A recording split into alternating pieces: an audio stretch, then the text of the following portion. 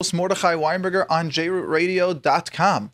We, of course, have it hosted on Yeshiva World and on the LakewoodScoop.com. And, of course, we'd like to thank Rav Nissen for having and taking care of jrootradio.com and Aaron over here, making sure that everything is working as efficient with all the callers that we've got going on. For those of you that would like to call in and ask your question, the number to call into the studio is 718-683-5858, 718-683-5858. And we will be taking some text. Of course, we usually take the callers, those more than text. But the number, if you'd like to text in, if we will get to it, is 347-927-8398. That's 347-927-8398.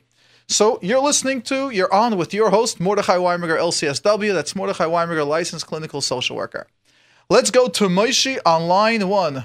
Moshe, you're on the air with Mordechai. Yeah, hi, how are you? Baruch Hashem, fantastic. That's great. Okay, before I tell my question, I want to ask you one small thing. You mentioned a couple of weeks ago that you're going to start having on your program, on your website, all the programs you gave on your phone line. Is that happening soon? I would like it to happen soon. I would have liked it to have happened already. But, Meretz Hashem, hopefully it will be soon, but it's not yet. Okay, fine. Okay, now, my question is, I spoke to you last week, and they told me I should call him this week because you needed more time to deal with this. The question was, I wanted to know why is it that when it comes to speaking to strangers and to just random people on the street, I don't mind talking to them, and I could talk to them for a long time. When it comes to like my Mishkiach, Reshiva, Rabbi, like someone who I know pretty well, I get all scared and nervous, and I blink. I want to speak to them, and I start stuttering, and it's really hard to talk to them. It's I get very nervous. Yeah. And what was the response? Do you remember the response that we gave the short version? So there's no response. So you just told me I should call back this week because it was very I don't know, it was a very short time last week. So okay, fine. I thought you're similar to the question with the person that when he had to speak, he was able to speak publicly, but when it came to benching, he couldn't bench. No, right. No, so I was the same person, but I know that. So what was the advice we gave you? Let's first deal with that. No, but it's two different questions. You understand that, right? Okay. Yes. Did the first one help? Oh, the first one... those of you that know, we always start over here with a positive. That's the way I start my clients. That's the way I start my day. We always start off thanking Hashem. So did that advice make sense? Did it help you? Well, yeah, it sure did. I mean, I didn't bench Friday over Shabbat because I didn't speak this week, but I'm going to speak this coming weekend, and I feel a lot more confident than I was before. Yes. Excellent. Definitely. So let's start with the first step. So the suggestion, the advice, right? So the question was that you asked, why is it that you can speak publicly? To a lot of people, you don't have a problem, but if they also ask you to bench or daven for the Amid, it's a lot more stress. So the first question we simply asked was, maybe it's just practicing the Ivra.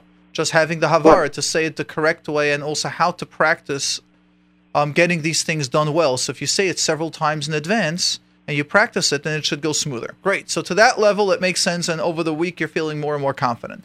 Now let's go back. What is now what's the question that second question that we're going to address now? My question is that when it comes to speaking to strangers, which I don't know so well, I know I can speak to them, and everything's okay. But when it comes to have to speak to my Reshiva about something, or even ask them a question or learning, or even a Rebbe or Shalmishiv, someone which I know pretty well, I get very nervous and I get very stressed out, and I start stuttering, and my mind goes blank when I speak to them. I want to know why is that so? So as I work, there are many logical reasons that I can come up with, but I usually like having the client, the person, identify it within themselves. So let me ask you an interesting question. What do you think is different within yourself when you speak to your mashgiach or principals over when you speak to friends, even to strangers? So I thought about it a while, and I think, I don't know if it makes sense, but you told me, I think that maybe it's because, maybe I'm a stranger, doesn't know me so well, so I don't care, what I tell him, I don't care what he thinks about me, I don't care, after my conversation, I don't care what he'll think about me afterwards, so I don't care what happened, I just, talk. But when it comes to, Marshiva or someone which I know personally, so, I'm more afraid of, I'm more afraid of making mistakes, more afraid of what he might think about me. So I get all nervous, and it just breaks my whole mind out. Excellent. And you're exactly correct. So now let's understand what you're saying. What you're saying is that when it's a stranger, where you don't have stress, you don't have that commitment, that pressure, you're ease, you're yourself. When there's stress, when you have pressure, you're afraid of making a mistake or being understood or being looked down at, that you might say something, you might even lose your value, then your mind gets nervous, correct? Right. Yeah. Now, let's take it a step further. There's an interesting Gemara that's similar to that. And that is where, for us men, that we have our mitzvahs. For the women, when they have their responsibilities, the concept is Godol mitzvah v'isa, v'misha eina mitzvah v'isa. Which means if we have a mitzvah that we have to do something, it is harder to do it when you have the responsibility and the pressure. That word responsibility makes it so much harder. So if someone is helping their mother, it's so much easier than now that baking, or let's say someone's helping the mother bake, but now they are responsible for the baking. Just that word responsibility changes the whole reality. And that's one of the points that I always talk. Many times, unfortunately, I hear people speak about people that came into power. Let's say someone became a Rav, someone became a Rosh Hashiva, someone has built a business and they're now successful, someone is now married and Baruch Hashem has a successful marriage, and people go, this person could never be successful. Do you know what they did when they were younger? Do you know what they did 20 years ago? What's the difference what they did 20 years ago? They're now a different person. Responsibility changes you. You are different. Look at who you are now. Don't let those people of the past trap you into the past. So let's understand this concept. Responsibility, pressure, stress changes us. We're different. And that is a positive step. As we get older, we're meant to take on more responsibility on ourselves. And we're also meant to learn how to balance responsibility with easiness, responsibility with smiling, responsibility with carefreeness. There's got to be a balance. So let me now take the next step to you. What can you do that when you will be speaking to the mashgiach, to the manal, to these people, that you can be comfortable making a mistake? You can be comfortable not needing to be perfect. You can be comfortable that they might say, okay, Moshe made a mistake about this, but he's still a great guy. What would give you that inner ease? If I would know that. See, the thing is, I'm afraid that like they don't know me so well. So like any mistake I might make, they're gonna think that like you are like this type of guy and you have this concern. Good. So let's go ahead and take this to you. What will help you to feel confident that they will know who you are, and they will, even by one mistake, it's okay, and they will not judge you by that? I mean, I know that they don't know who I am so well, so I can't have that. Don't make those assumptions. If they're good at chinuch, you can size up a person in about 3 minutes. They hear what's going on. Don't do that assumption. Let's make another assumption. So one assumption is they don't know you that well, and that's why you're stressed. Can we come up with another assumption? For the positive side? Of course. The negative you've got lined up already. Let's go for the positive side. That it wouldn't. My assumption will be that they wouldn't decide who I am just the one conversation, but just told them once or twice, and then making a couple mistakes. They wouldn't define me as that type of person.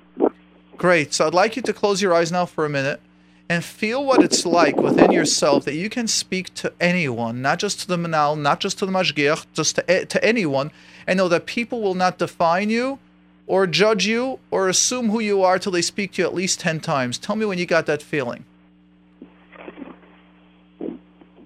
Just take a moment and just feel what it's like.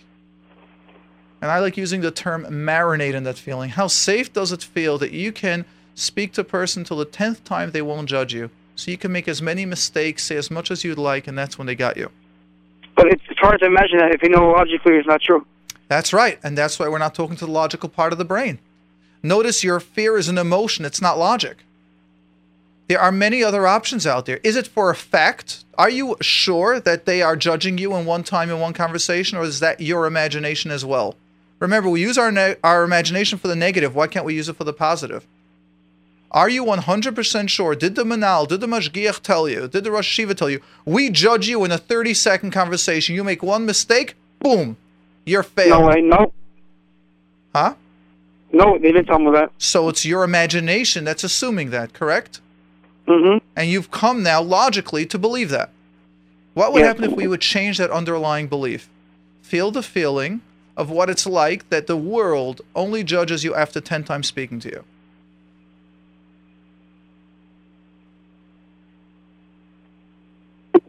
That's pretty. That's good feeling. Good. Now imagine speaking to your principal, to the Manal, to Rosh Hashiva, and how do you feel?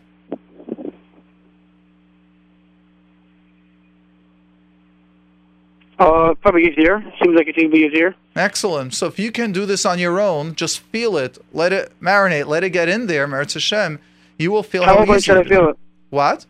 How often should I try to picture this try in my when mind? we hang up now. When we hang up, just shut the radio in the background, shut whatever you're listening to from the background, however you're doing, and just let yourself feel what it's like that you can speak to different people knowing that you're not being judged till 10 times speaking to you. Not even 3, because even 3 is too quick. So should I imagine it like every day? No, do it once or twice, and once you feel it, rate it from 1 to 10, and you want to get it to about an 8, 9, 10. You want to feel confident at 8, 9, 10, and once it's in there, it's in there. So how do I get to that level? By thinking that like the whole... Just take a moment, just visualize, yes. Simple. Twice a day, what? What? Can you do twice today? You can do it twice today. You got it. Do it twice today. But once you got it, it's locked in. Don't focus on it anymore. Don't stay with it. I shouldn't. What do you mean? Don't stay with the fear. Don't stay with the. Once you got the positive image, you're done. I shouldn't try to do a positive image often. No, Reb Moshe, appreciate the question, and we are going to go to Joel. Can I ask you one more question? Let's try to do it. Let's try to. And for everyone listening, we've got all lines full. It's meant for awareness. I apologize, Moshe. You did it last time. It's like a one thing answer to one thing. It's not like a big thing. Just like yes. Go ahead. I will say yes or no. That will be my response, and then thank you. Or I can't answer that in one word. Okay, thank you. Okay, you mentioned a few times that the way to look at the positive of like your life and to see everything in a positive way is to. You once said that you should try to every day. And at the end of the day, you should list 5 positive things that happened to you that day. I wanted to know, does that include like positive things like I'm alive, Hashem give me health, Hashem give me this? Moshe, it's a lot more complicated than that. That's all I will say. Okay. Thank you for calling in. All right, thank you very much. We are going to go now to the next caller. Thanks. We are going to go now to Joel on line 2. You're on the air, Reb Joel. So my name is Yoel. Rabbi Yoel, good. Okay. Last week you had a caller who asked you about pulling the beard. Yes. And do you remember what you answered him in the first minute or two? Of course I do. And you can explain it because I wrote it down and I can quote it for you. Good. Go ahead, write it down. Are you the person that sent me that text this week? No. So let me just tell everyone listening, for those listening in, I got a beautiful positive message. I wanted to write it down in print, but I see I didn't bring it. So we had a caller last week that the caller asked about that they keep on a nervous twitch. When they get nervous, they're like flicking out their beard, so they're pulling it out. And the recommendation was several points. There's an emotional component, and then there's a physical component that I suggested.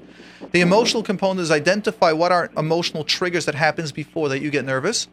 And the physical component is that many times our body, our physical, the motor part of our brain is just used to doing that. So I gave a recommendation to, let's say, just touch your thumb every time you want to touch your beard, just to get like a different, almost like reprogramming the brain. I got a text and someone sent into the messaging, said, thank you very much, said for about 15 years now, or 20 years, this person unfortunately is Machal Shabbos because of this reason. They have this twitch where they got to, or compulsion where they have to pull their beard. And even though they try not to and they fight it, they found themselves many times subconsciously just pulling their beard, and all of a sudden hair came out, or they're pulling out their hair. They said since they listened to the program and they realized that it's an emotional issue, but it's also physical, this was the first Shabbos that person has not pulled out one hair, and the beard is coming in 1 week. So we're now Tuesday. The question was last week, and Baruch Hashem, I got the message already on Sunday. So I greatly appreciated the feedback for getting that, and for the awareness for that caller that called in.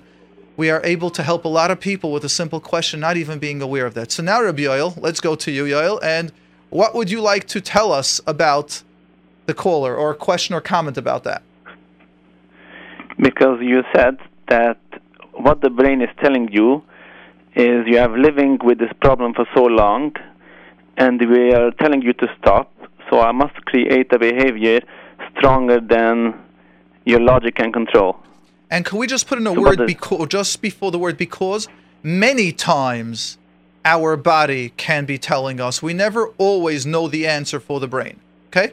I just need that little waiver for those listening and hearing me quoted. I think we just need to clarify it a little bit more. Many times, yes. So what does it mean that the brain creates a behavior stronger? I'll explain to you. Let's assume someone has a stress. Someone has got a perfectionist program that I have to do everything perfect. So they're 7 years old, they have a test, and they got to do that test perfect. Then they get 13 years old, now they got to learn 3 starim. Now they've got 4 different tests going on because there's a Shulchan Aruch, there's a Musar, and they have friends. Now they got to start juggling 5 main stuff. Plus in the house, there might be issues going on. They got to do everything perfect. So they want to help their mother. They want to learn first Seder. They want to learn second Seder. Oh, one good bacher is learning by lunch, so now they got to learn at lunchtime too. And there's no room to be a human. And when you speak to them, because I've got several such clients, which I just don't take when that happens unless they're willing to change. So they come to me now, I've got headaches. So the brain is saying it's too much. They're not stopping because I got to be perfect. And what happens, the brain says is, you got to stop. If you don't stop, I will start giving you headaches. I can give you back pains. I can give you pain in the knees. I can start causing you sleep loss. The brain will start getting twitches where a hand or a shoulder is going to start twitching or an eye will start twitching. Start pulling out the beard from nerves. And what's happening is the person is not consciously, the person isn't recognizing to say, the lifestyle that I am doing, the way I am trying to work is not possible. And if we don't change, it will get worse. Now, the body screams, our brain speaks. We just don't listen. So then the brain will create strong enough of a pressure that we will be forced to listen. And those are the people. Now, I want to give this same little waiver. If someone has headaches or back pains, before I help them start dealing with the physical, with the subconscious messages or the lifestyle that has to be changed, I first send them to a medical doctor. If someone's got physical pains, you first got to be cleared by a medical doctor that it's not a medical purpose. Chas v'shalom, there isn't something going on in the head for headaches. There isn't something going on in the stomach for those stomach aches. There's nothing going on with the back for backaches. But once we've identified that it is not physical, now we know we got to start changing. So sometimes these clients come to me, please take away my pains. This way I could continue doing what I'm doing. And I tell them, absolutely not. That is not my job to take away your pain. My job is over here to help you listen, to start recognizing what's going on. And then I start giving them basic awarenesses. Understand, if Rabbi Shalom wanted us to be perfect, he would have created us at 35 years old. Or at 40 years old when everything is set. We were created from the beginning without knowing anything. If he wanted us to be perfect, we wouldn't have to sleep 8 hours a night. He would have made us no need to sleep at all. Maybe 3 minutes. There's a balance. Our brain's got to learn to turn on, turn off. Everything in life has its time. And many times people that have twitches or have these negative stresses, I would say most, again, not all, some have had traumas to do that they've neglected to take care of it.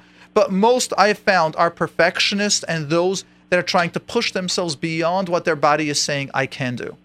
Does that make sense? Is that clear now? Not completely. Okay, which part is not clear? Because I enjoy my learning, and most of the learning I do it. So it's not about pressure. Now, who said the whole issue is learning? Maybe you've got someone that is... Let's shift it around. Do you see how you're asking me to prove why you have an issue? That's not how it goes in therapy. I don't want to prove anything. I just want to say that some people, they do it when they learn, and so does it come out when the pressure is off a little bit? There can be many reasons. I don't know, and you're not... Okay, so let's stop over here. You're asking me now personally why. I can't do that personally. Why? You're coming and telling me you don't have pressure by learning. That's correct. Yeah. Do you have pressure about being good, that people should view you as a good learner? And by the way, this is not what I do in therapy. When someone comes into my office like you, I say, I'm sorry, I'm just not the right shliach. I want for those that have an awareness. No, I'm not here to take clients to start creating your awareness, because then I end up I feel like the bad one. I need you to start realizing why you have stress in your life. All I know is I shift it back to you. If you are twitching, why are you doing it? Just stop. I need you to get an awareness that if you're doing it, you're the one with the issue. Now you need to start creating an awareness. I admit that you don't have the awareness, but those are not the clients that I take. Okay. No, not in a threatening way. I don't mean to say you're not good. I'm here to create awareness. People are listening. The awareness is that when you come, or at least when you come to a therapist, it's not I have a problem, now you figure out why. It's I have a problem, now help me figure out why. I'd like you to start off that way, and maybe the question will go different. Do you notice? Okay, I understood what you said. Clarify. Can you repeat the difference? Yes, the difference is whether you're talking about the problem in general, or you're talking about me myself. Okay, what did I say? That if it's about me myself, I need to identify what can be the trigger by myself. Or with me, but you need to come in saying, I have a stressor, or I am doing something, it might be a trigger, please help me figure it out. What I heard you come in is say, I have a stressor, and it's not because of learning. Okay, so what do you want of me? I understand. You chop the difference. A guy that comes and saying, I have a stressor, I don't know what it is, help me find it, I can help a person find it. When a person coming in, I have a problem, and it's not about this, so what do you want of me? I'm not here to go tell you what it's from.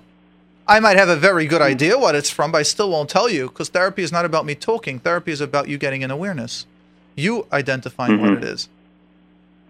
Okay, so now it's very clear everything you said, and it's well explained.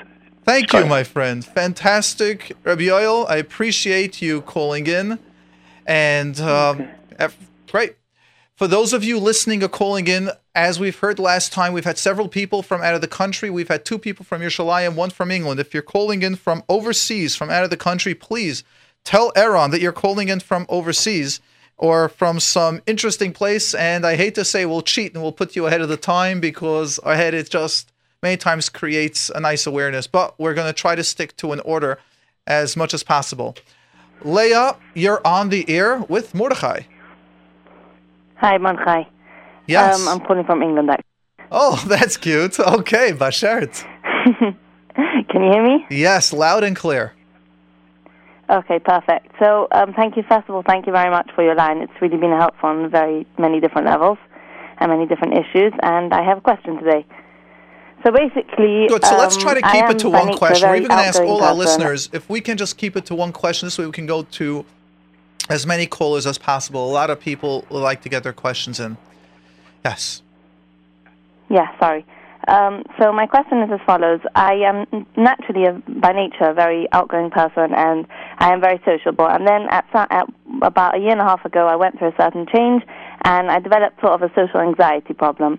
And I went for therapy over the last year, and it wasn't helping, so we decided, my therapist and I decided that I would probably need something a bit more subconscious, and therefore I'll be changing therapists. And the problem obviously wasn't solved because I wasn't doing subconscious work, so I couldn't just deal with it on the surface.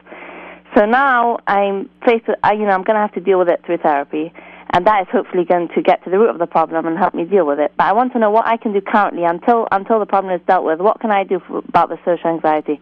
So let me start this way. Do you feel comfortable sharing on air what was the trigger, what happened a year and a half ago?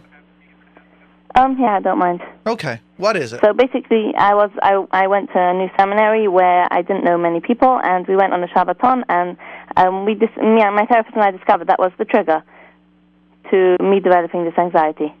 Now, from my experience, going one place with a seminary somewhere usually doesn't create an anxiety unless there are other stuff going on.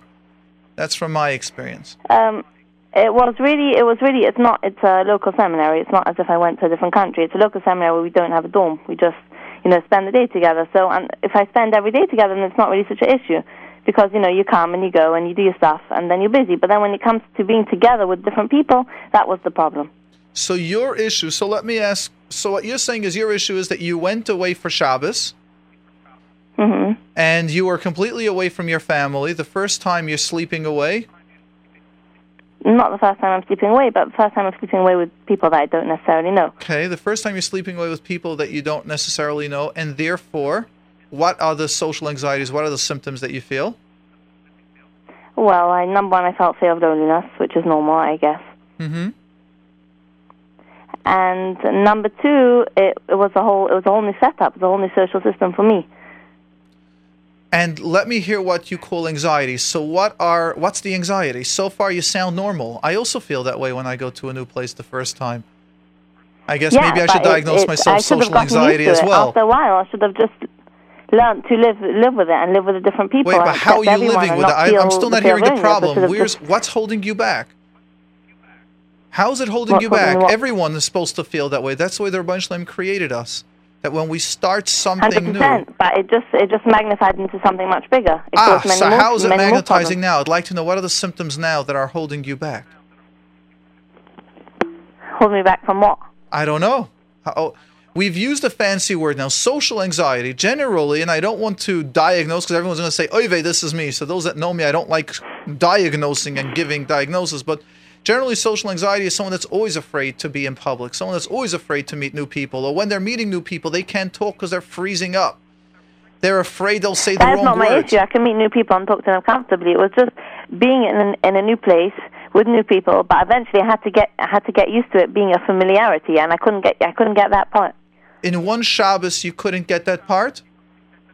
No, in the last year and a half. Oh, so you went a year and a half to a new seminary. After that Shabbos, I had the adverse reaction. For a week, I wasn't myself. Wait, I'm sorry, I misunderstood it. You were an entire year... That was one problem I couldn't get rid of. Hold on, let me just understand it. I seem to have missed it. You were an entire year in seminary, and you couldn't get used to it for a year? Mm-hmm. A year and a half, like almost 2 years now. Okay, now I understand. Sorry, now I'm getting it. So you weren't able to get yourself acclimated to the place in a year and a half? Mm-hmm. Okay. What tools and what tips did the therapist do with you? Well, I was very closed and was very reluctant, so there was only so much you could do. And we got to the root of the problem. We realized that the problem was that Shabbaton, and that was the trigger. That already took a long time, and wasn't the only thing that I was dealing with at hand. So I dealt with that not a long time. Something is not adding up to me. Why were you so closed? What you're saying is, it's like almost me telling you, someone that started to learn to read, read very well, and all of a sudden they stopped being able to read. It's almost, I would ask you a bit more personal questions. And don't answer this because we're on air, but how is your family? Do your parents have got shalom bayis? And the reason why I'm asking, for those of you that want to know what one has to do with the other, is it telling you about your safety and your security. When parents don't have such a good shalom bayis, kids many times do not feel secure to experiment, to go out of their safe zone. Do you have other family members that have certain anxieties and fears? Oy vey, I'm worried, chas v'shalom, something will happen. Does anyone in your family suffer from fears? Parents especially. It's not making sense to me that an 18-year-old girl, till 18, everything is okay, goes for one Shabbaton away with friends that she knows, and from there... Well, everything wasn't okay till then, but I was still young. What was not okay till then? Thank you. Let's take a step back. Hold on, Leah. Let's go. What wasn't okay till... Leah, we got to have me over here doing the stuff. What wasn't okay till then? Well, I number one, didn't grow up in a very normal, shall we say, a relative term, but I didn't really have a normal upbringing. Okay. But at that point, my life was stable. Good. So let's clarify, and let me now change around your question, and let's give a little awareness. And this is especially awareness for everyone listening over here. I get many time clients that come to me, until 40, everything was okay. Until the age of 50, everything was okay, and then it fell apart. And I like clarifying the saying that they have, especially in English. It's the straw that broke the camel's back. And when we deal with therapy, most of the time, and that's the issue, that is that it has nothing to do with the current situation. I would not work on your subconscious, for an example, about being in a new place where you went away for seminary or for that Shabbaton. That might be the straw that broke the camel's back. What we're going to find is that you might be missing the security to be able to experiment. You might be security to be able to try new experiences. You might be missing the security to actually make mistakes and to learn that it's safe. You might be missing the security to be able to make a fool of yourself. It's got to be comfortable in yourself and still feel good about yourself that you're okay. You might need to learn about actually hurting someone by mistake, but still hurting them and still forgiving yourself and learning how to ask forgiveness of them as well and feeling safe with that. These are all that's needed. Now, the older we get in life, the more responsibility we have. And instead of, I don't believe in that person that, oh, because I had a car accident, now I'm afraid of going into a car again. Because I'll find you thousands of people that could. Unless it was a real huge trauma, some life-threatening event. But most of the time when I find people afraid to go back into a car after a car accident, you'll hear about their past and you'll hear one or both parents are going, watch where you cross, it's so dangerous out there, it's too late at night, there are kidnappers outside. All these are what I find are the causes, and the person doesn't have the inner safety, and then it was just the straw, the trigger, the catalyst that caused this to happen. So what I would say with 100%, you is... but what do I do currently until I deal with all that stuff? So currently what I'll tell you is don't go to subconscious therapist, so you can do that as well. Go back to your therapist. Start talking about your past. Start talking about what would it take for you to be... That was a problem. I also couldn't talk about my past, so I really couldn't get to the root of any problem. Well, then I got a secret to tell you. No therapist can help you. That's what we just had with Rabbi Yoel before. Therapy is not about the therapist telling. I could technically if I make the decision, but it's too hard for me to do it in a conscious form. Okay, well then so we why? do it in a subconscious form. Oh, but I don't know what you think subconscious means, by the way. You think subconscious where they knock you out and you talk? That's not subconscious. Subconscious means they had what? Hypnosis. No, stop the word hypnosis. I know hypnosis. Whenever anyone calls my office for hypnosis, I say absolutely not. Do you know why? Because what you want doesn't exist. The movies, the world has made hypnosis this therapy that you just hypnotize a person, they feel nothing. Absolutely not. All hypnosis is it gets you aware of the issue and now you got to work on it. Okay, so I'm ready to do that. It doesn't sound... If you're ready to do that, then go over to a regular therapist, make a list of 15 of your painful experiences in your childhood and start talking about that.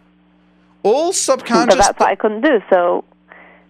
It was too hard for me to talk about it. So here's where we're going to end our conversation now. When you're saying it's too difficult, here's where you're going to start exploring that with your therapist. It might even take 3 sessions to do that.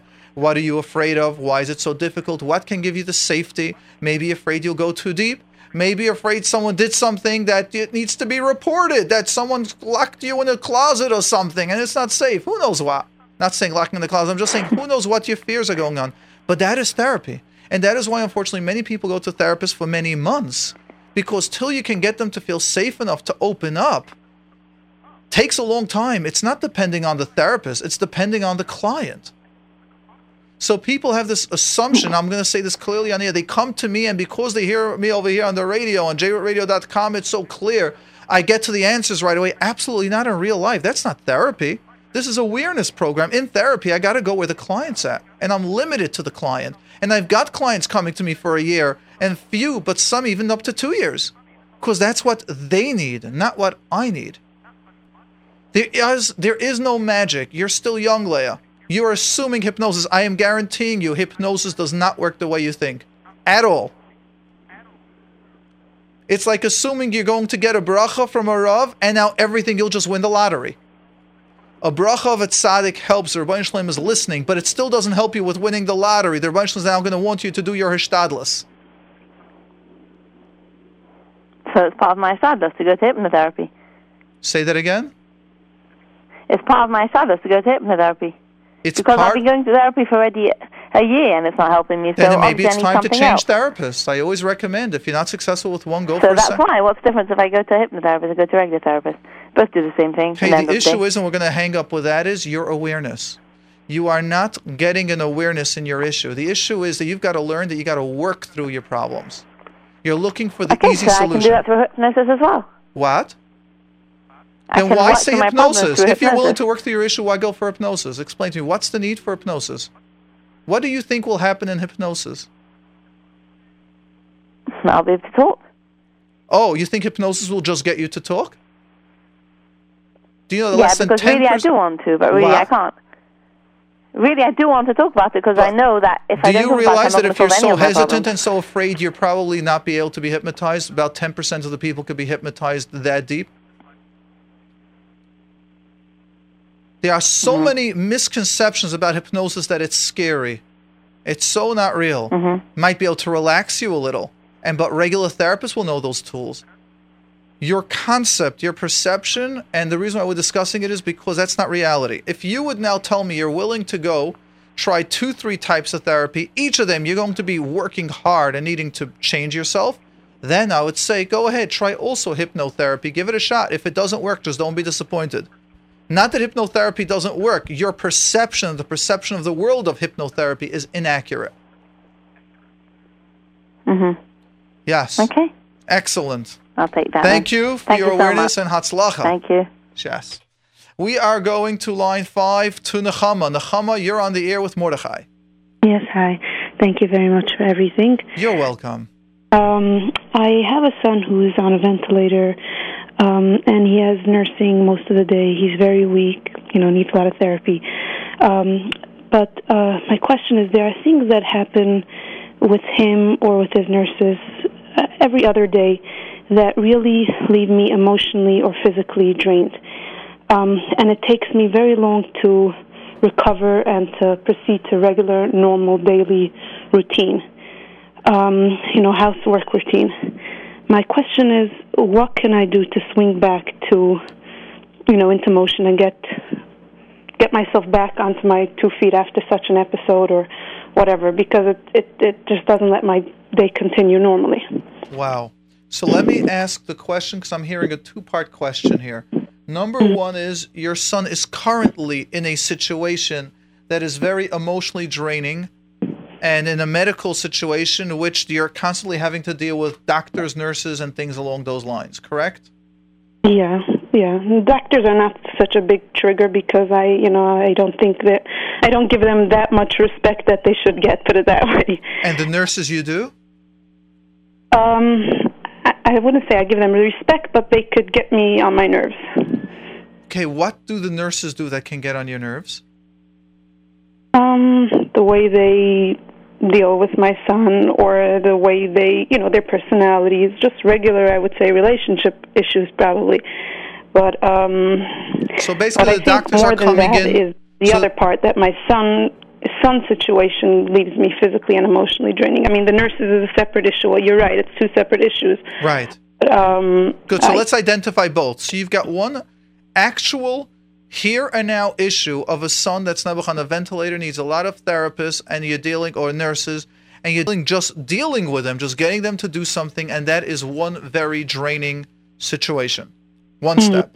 Second part is, you are so exhausted or already overexhausted, completely not an ounce of energy left in you to keep on going in general from the trauma, and just to live a life, just to have something, to spend time with the other kids, to be able to think and not see your kids, let's say, image in front of your head, or thinking I got to run to the hospital or whatever, go deal with the medical conditions every minute, correct?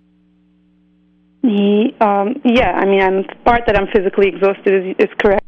I would say that it's more dealing with, it's not running all over the place. It's more with, if he's unable to breathe, or I need, suctioning and whatever. I don't know how much you're aware of. I am unfortunately aware a little bit of the suctioning and some of the ventilating stuff, and the painful part is to see the way you suction and the heart. That way, and dealing with it, and just, and then I have a baby who could, bother me. It's just, physically and emotionally, it drains me.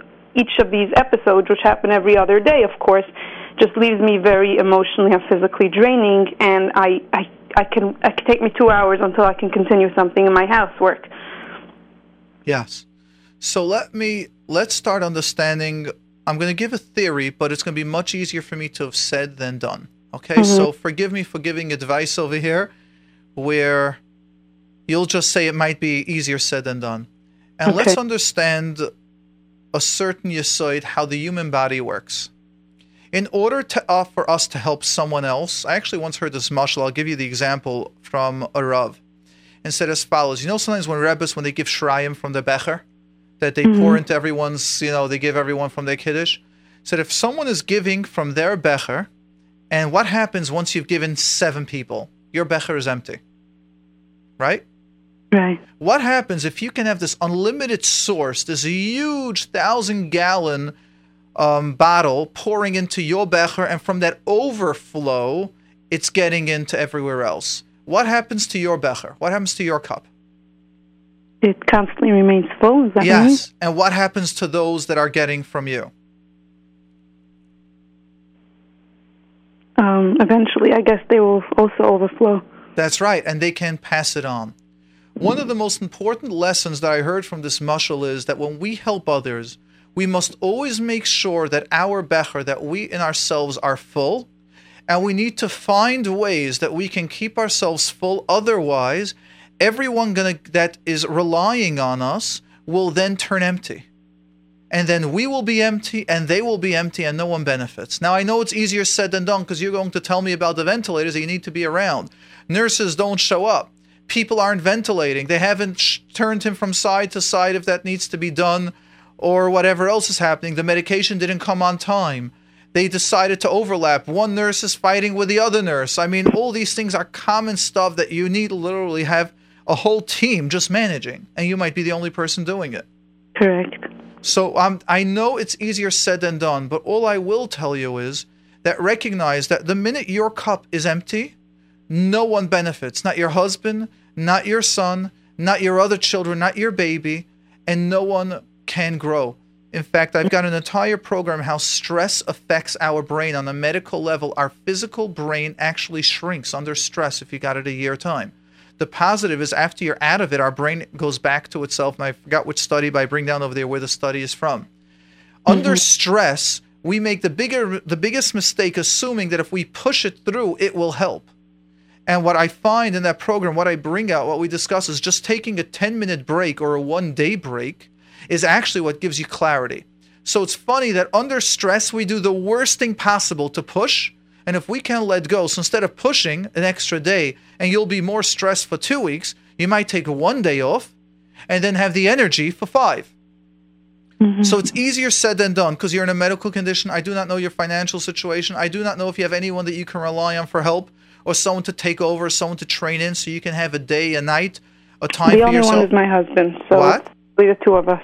Excellent, but maybe you guys need to get someone else to help you. So this way, the two of you can go away for 1 night or 2 nights. I unfortunately have I have a very good friend, but unfortunately has a very disabled daughter, which needs a lot of work, and similar to that situation. And when they get once a year or twice a year, there's one of the two organizations, I forgot what it's called, where they take the kid just away for a Shabbos. And the guilt that the family deals with, how are we enjoying ourselves or relaxing without our daughter? That has to be dealt with. But the family needs it. It's just, that one Shabbos of not taking medication every 4 or 5 hours, not making sure everything is done. We don't even realize how it affects our brain until we're in it or until we get a little break. Now, I'm not telling you to do it. I actually had that feeling because he's my first and I just had my second. And then I did need to go away. It was like my body was reacting in such crazy ways because I finally had a break. Yes. That was a good 10, 11 months ago. But I definitely know what you mean, but my question is more on a daily basis when I need to deal with something, and you think if I take that break, it's going to help me on a daily basis when I need that's right. And the back goal into housework after an episode that leaves me drained? Well, here I'm going to make several recommendations.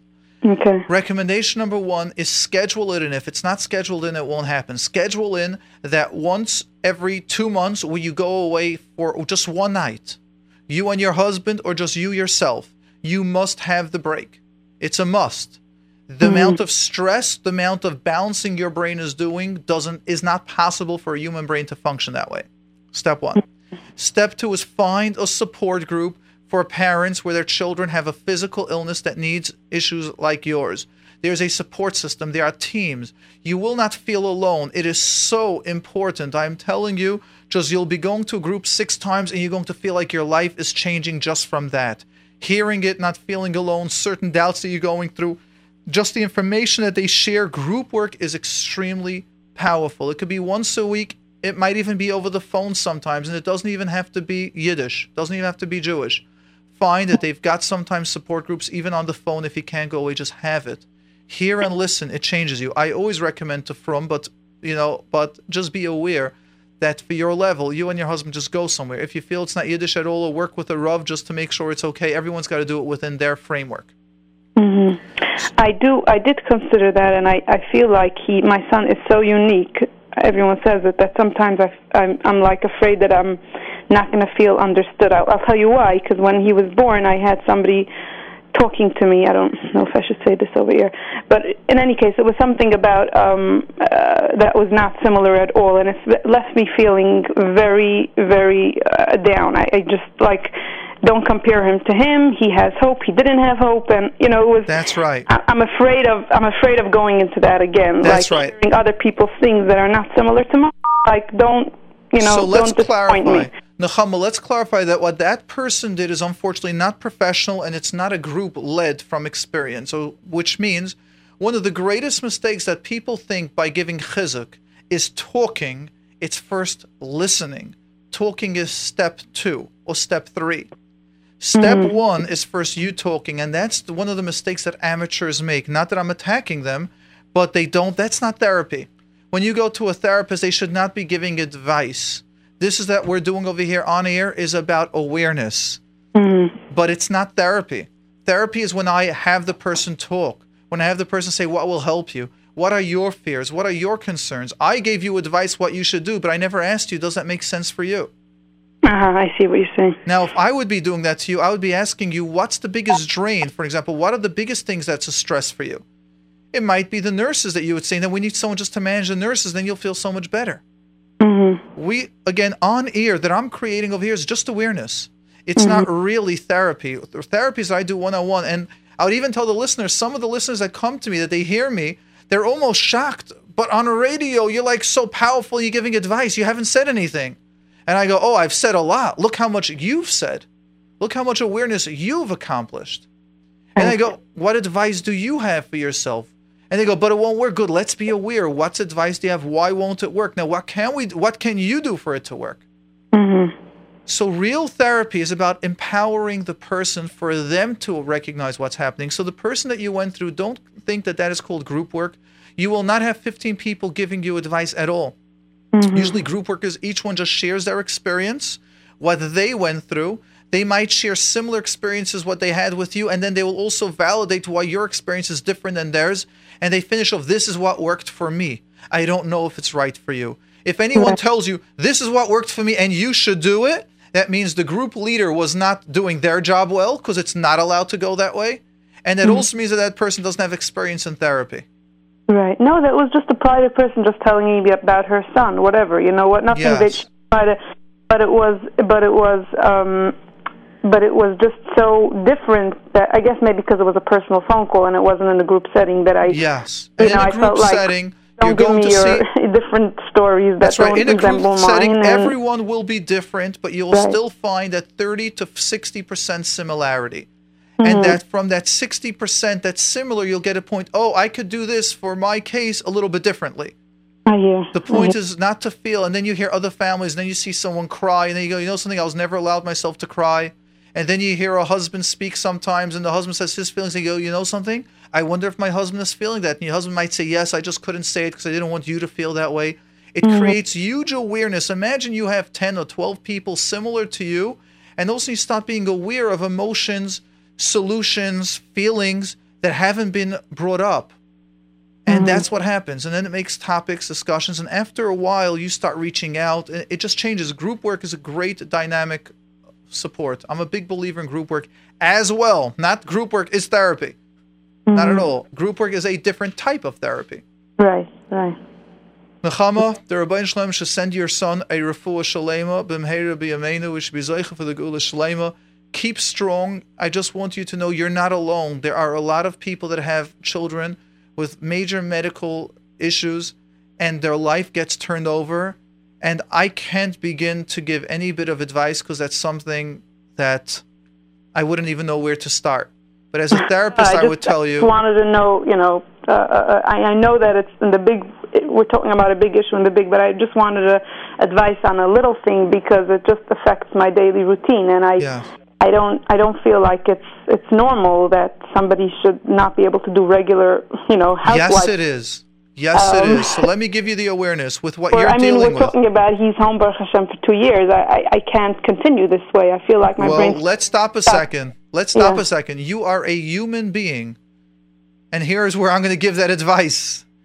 There's only so much a human being can do in 24 hours. There's only so much that you... What takes precedence over the next? That's the question. Here is where you sit down with your husband. Here's where you sometimes get a Rav. Here's sometimes where you sit down with a therapist. What are the priorities in our life? What do we do? Is the entire world supposed to be put on hold? And many times the answer is yes. Many times the answer is no, and we need extra help. Many times we need to open up for more support systems to help us out so we can function. But in order for this step to happen, you need to come to that realization, or to that time we say, I can't anymore, or this cannot continue anymore. We need now more help. That is the first step when therapy starts. When a person says, I'm managing everything, that's not when therapy starts. Right. So you're now at the step where... What? You are human. That's why I reached out to you. Yeah, excellent. So that's wonderful. So from the first step, so my recommendation would be find a therapist that, let's say, has experience with children or with deals with families, where Chai Lifeline would probably be a good place to start. I know Chai Lifeline has Camp Simcha, where they have, I think, a full third or almost 40% of the kids that go to Camp Simcha aren't coming because of Yena Machla, or because of cancer. They're coming because they have other medical conditions, and they have therapists that have experience with that can help you out, that might not have the exact situation, but have some advice. And where would be a good place for me to find out about a support group? Also, like a place like Chai Lifeline? I would definitely start with Chai Lifeline, or I don't like saying it, for those of you that have internet with an issue or things like that, start finding out, or even ask your medical doctor. Is there a support group? The hospitals might know there might be an organization that's that, and you'll ask your Rav if you can join Goyisha ones. You might want to start just asking Bikur Chaylim, some of them, do you know of any support groups for that? Because many times that's the place to start. If there are any therapists, do you know other family members that have that? You might even want to start your own support group, and maybe we can get someone to volunteer the first couple of sessions that runs a support group just to help you guys structure it. So all great organizations started with one person, unfortunately, that had a need in that area. So you might even be the Nachshon Ben Aminodov just to jump in there. You might be the Miriam. Another thing to add on the list. What? And I might even have someone that would want to. There's actually someone here in the studio that has a lot of experience with support groups, someone that works with me, and he's even willing to help you to start launching it, the first support group or two to run it, or maybe even more. So if you're interested, I'll let you then call. Just leave him. If you're interested, I'll give you my office number. We'll do it, and just call up if you get it going, and we can do that for family members that have a physical illness, and he'll volunteer his time to do it. And the office to my number is 718-633-1755. So all you need to get is three or four families together. Not even more than that. 4 is too much already. So probably just say 3 to 4. And that's with someone knowing how to run a group. And we'll do that. We'll help you out, Meretz Hashem. Wow. Okay, I really appreciate your time. Excellent, thank you. And the Rebbeinu Shalom should give you koyach and siyata d'shmaya. Just remember, you are human. You're limited to 24 hours. You're limited to eating, sleeping. You have limitations. Meretz Hashem, when you will be a malach, you'll be able to do so much more. But as long as you're down on this world, you've got limitations, and we've got to deal with your... if you can also, I'm going to put you on hold, because over here, the technician, we'd like to get your number. This way we can get to you. Some other people are trying to reach out and might even be able to help you. So thank you, Nechama. We're going to Rifki. Thank you all for holding so long, by the way. Rifki, Chaim, and Toby, thank you really for holding. We're going to get to you. Let's see if we can try to take the questions to 5 minutes or less. This way we can get that. Actually, I'm just looking at the messages that we have, and someone sent us a message saying maybe I should recommend you to speak to Chai Lifeline, an organization that helps families like this. So I'm glad I was mechavan to you. Thank you for that. Rifki, on line 6, you're on the air with Mordechai. Hello? Yes, you're on the air. Oh, hello, I'm calling from London. Oh, wow. Thank you so much for your show and your hotline. I really appreciate it. My pleasure. It's really enjoyable. Really informative. think I want to ask a question about my 2.5-year-old daughter. I'm sorry you're holding, so let me just give this little request, this little waiver.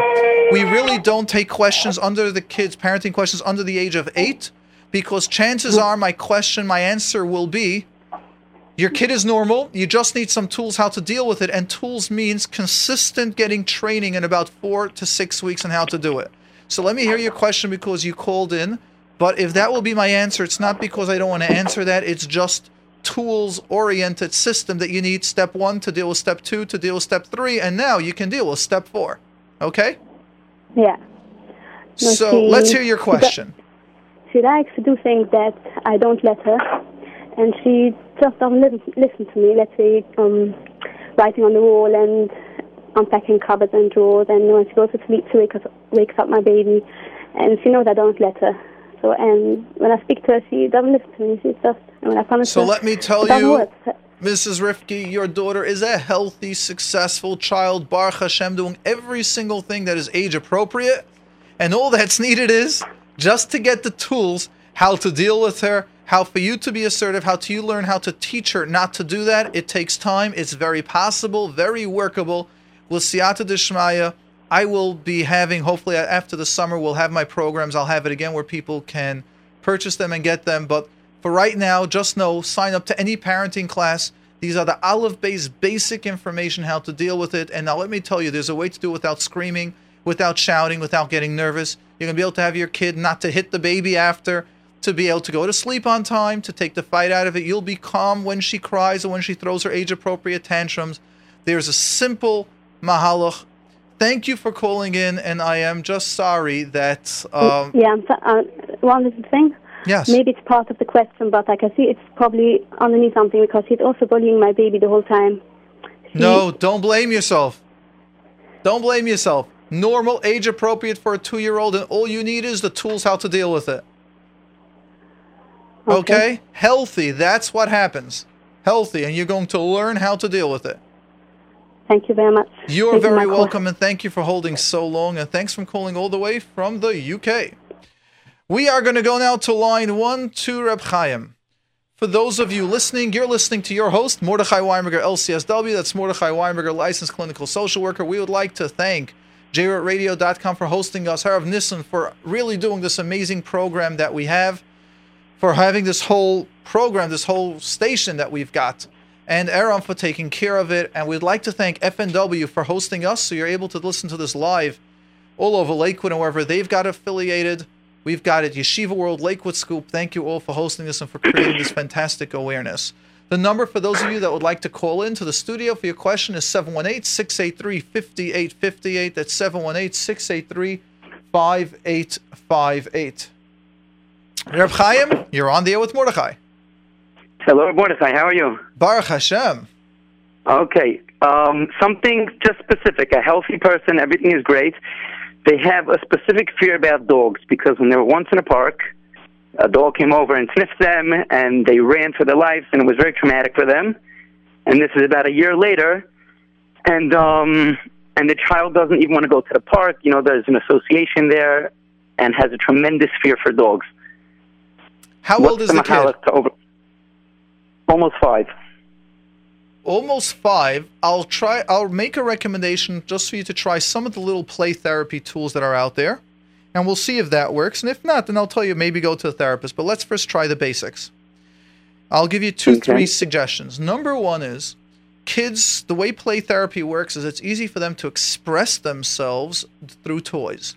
So you might want to get a toy that looks like a dog or a mean dog, and then tell the kid, okay, this is the dog. You remember the dog over there in the park? And goes, yes. Then you'll now ask, is it a boy or a girl? A girl. A girl. So then you'll ask her, what toy, and you might go through different toys, let's say in the play, what's it called? The toy box, or some other toys around. Which toy, if you would have that, you're going to feel very safe and secure. It might be Tati. It might be a picture, or it might be a figurine of a soldier. Because normally, if your daughter was 8, I would have had you speak to her and have her suggest and get more her feelings from her. But for kids, which it might be a little bit harder to explain, you'd want to use figures to explain what they're feeling.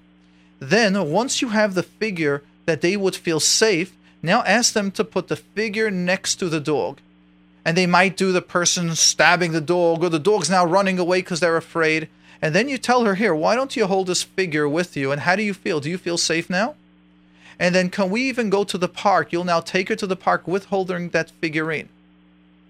And then you might find how safe and secure she feels. For children, this can be enough. This little awareness is enough to make the shift. Right. So let me just ask you.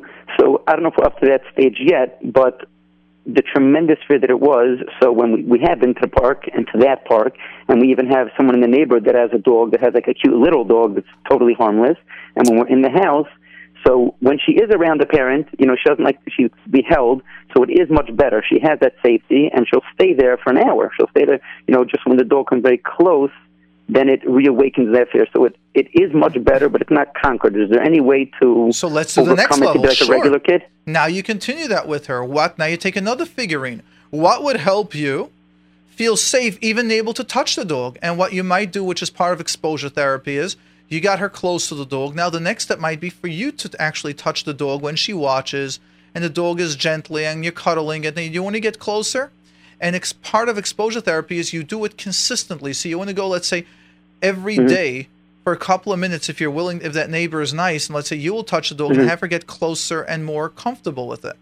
And once that happens, then you try going to the park slowly. And you stay around the park there for 5 minutes as close as she feels safe. Then can we take another step? And again, we're adding in now the component of the play therapy that I'm suggesting. Find figurines that she'll feel safe with and let her keep it on her. Okay, so we're just like drilling it in with time over and over. So Over and time over, is healing with. That's right. That's normal. And then she'll just grow out of it. Merit Hashem, I would even tell you, try this week, call back next week. Let's hear the steps. I might guide you the next step. You're getting over here free advice. The reason I called now is because we were just in the park the other day, and and she was much better until the dog got close, and then it was like. Go ahead. Go ahead. Figure out ask her what figurine would help her. If there's a dog in the park, maybe ask the owner or the person of the dog, can I touch the dog? Can I let her keep close and see how calm you are? And let her just stay around. So tell her, don't leave. Take 10 steps back, but look how calm it is. Look how safe it is. And see if you can stay there a minute or two. And the owner might say, he's so gentle. And just I understand more. I'm going to let you go to the next caller. I hear you loud and clear. I got it. Call back next week. Call back next week. I'd like the update, especially the feedback for those that are listening to see if it works, because this is a tremendous awareness. We've got thousands of people listening now, and I can tell you thousands of people on my phone line.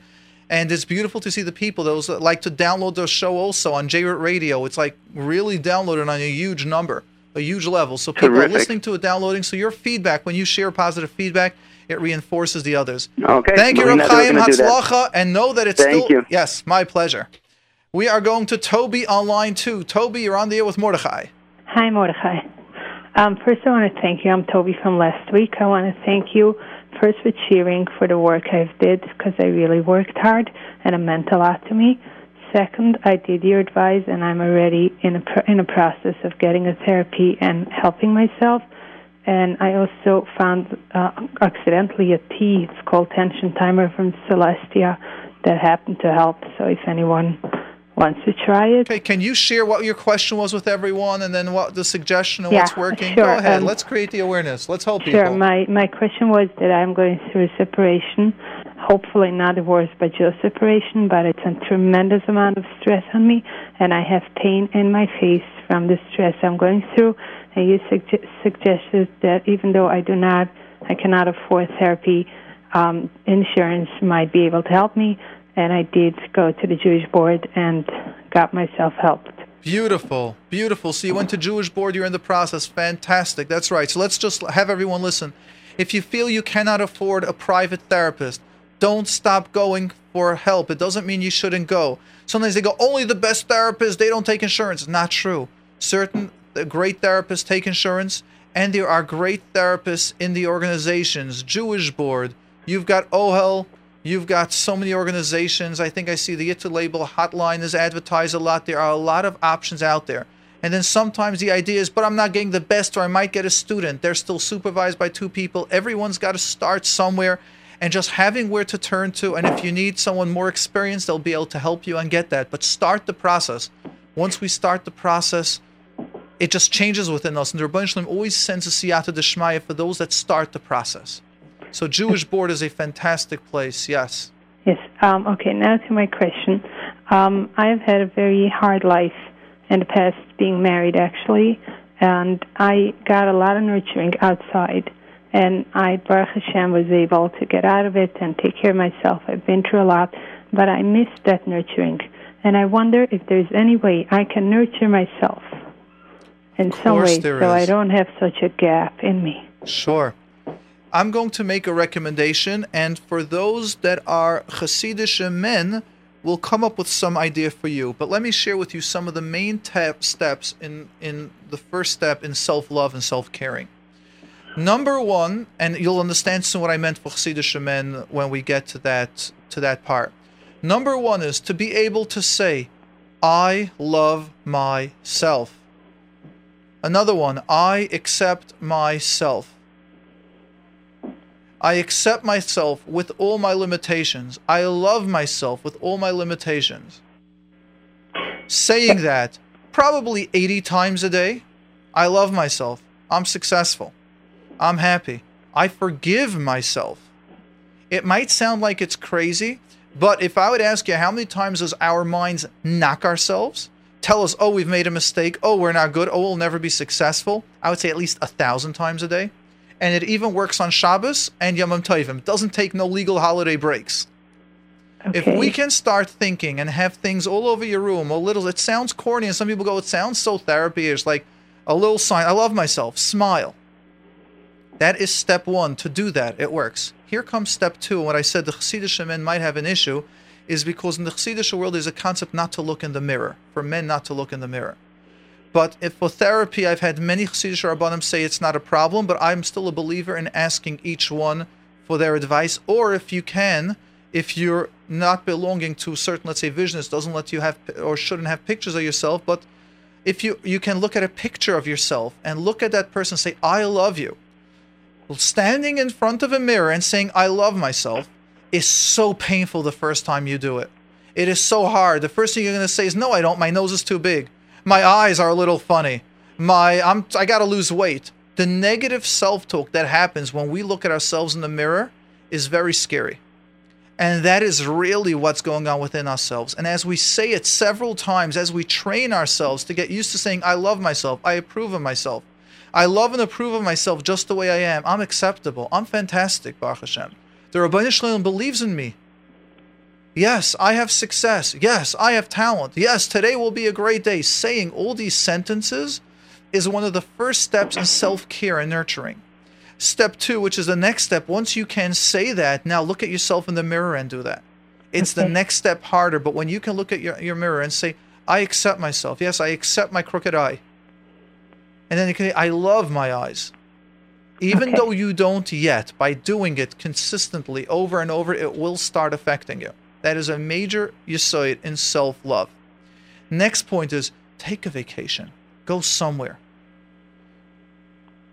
Whatever it is that you like. If you like a massage, if you like a manicure, whatever it is that you feel is your little self-care, you want to walk around the park. No cell phones. No one can get through to you. Okay. You like calm music. Take care of yourself is how you start taking care of yourself. And then when you do all these, you do not need it from a spouse or partner or somebody else? No, we always need it from someone. I always use the famous Alta Vart from the Mir, from Inderheim, as they call it, from the Mir Yeshiva, the Alta of Kelm. It's like an Alta Musar Vart in the Yeshivish circles. And it goes, you need to have in one pocket, V'anoichi ofa ve'efar, I am nothing, and you got to have in the other pocket, Bishvili nivra ha'olam, and that the whole world was created for me. Balance, which means we need to interact with people. We need validation from people. It's part of being a human being.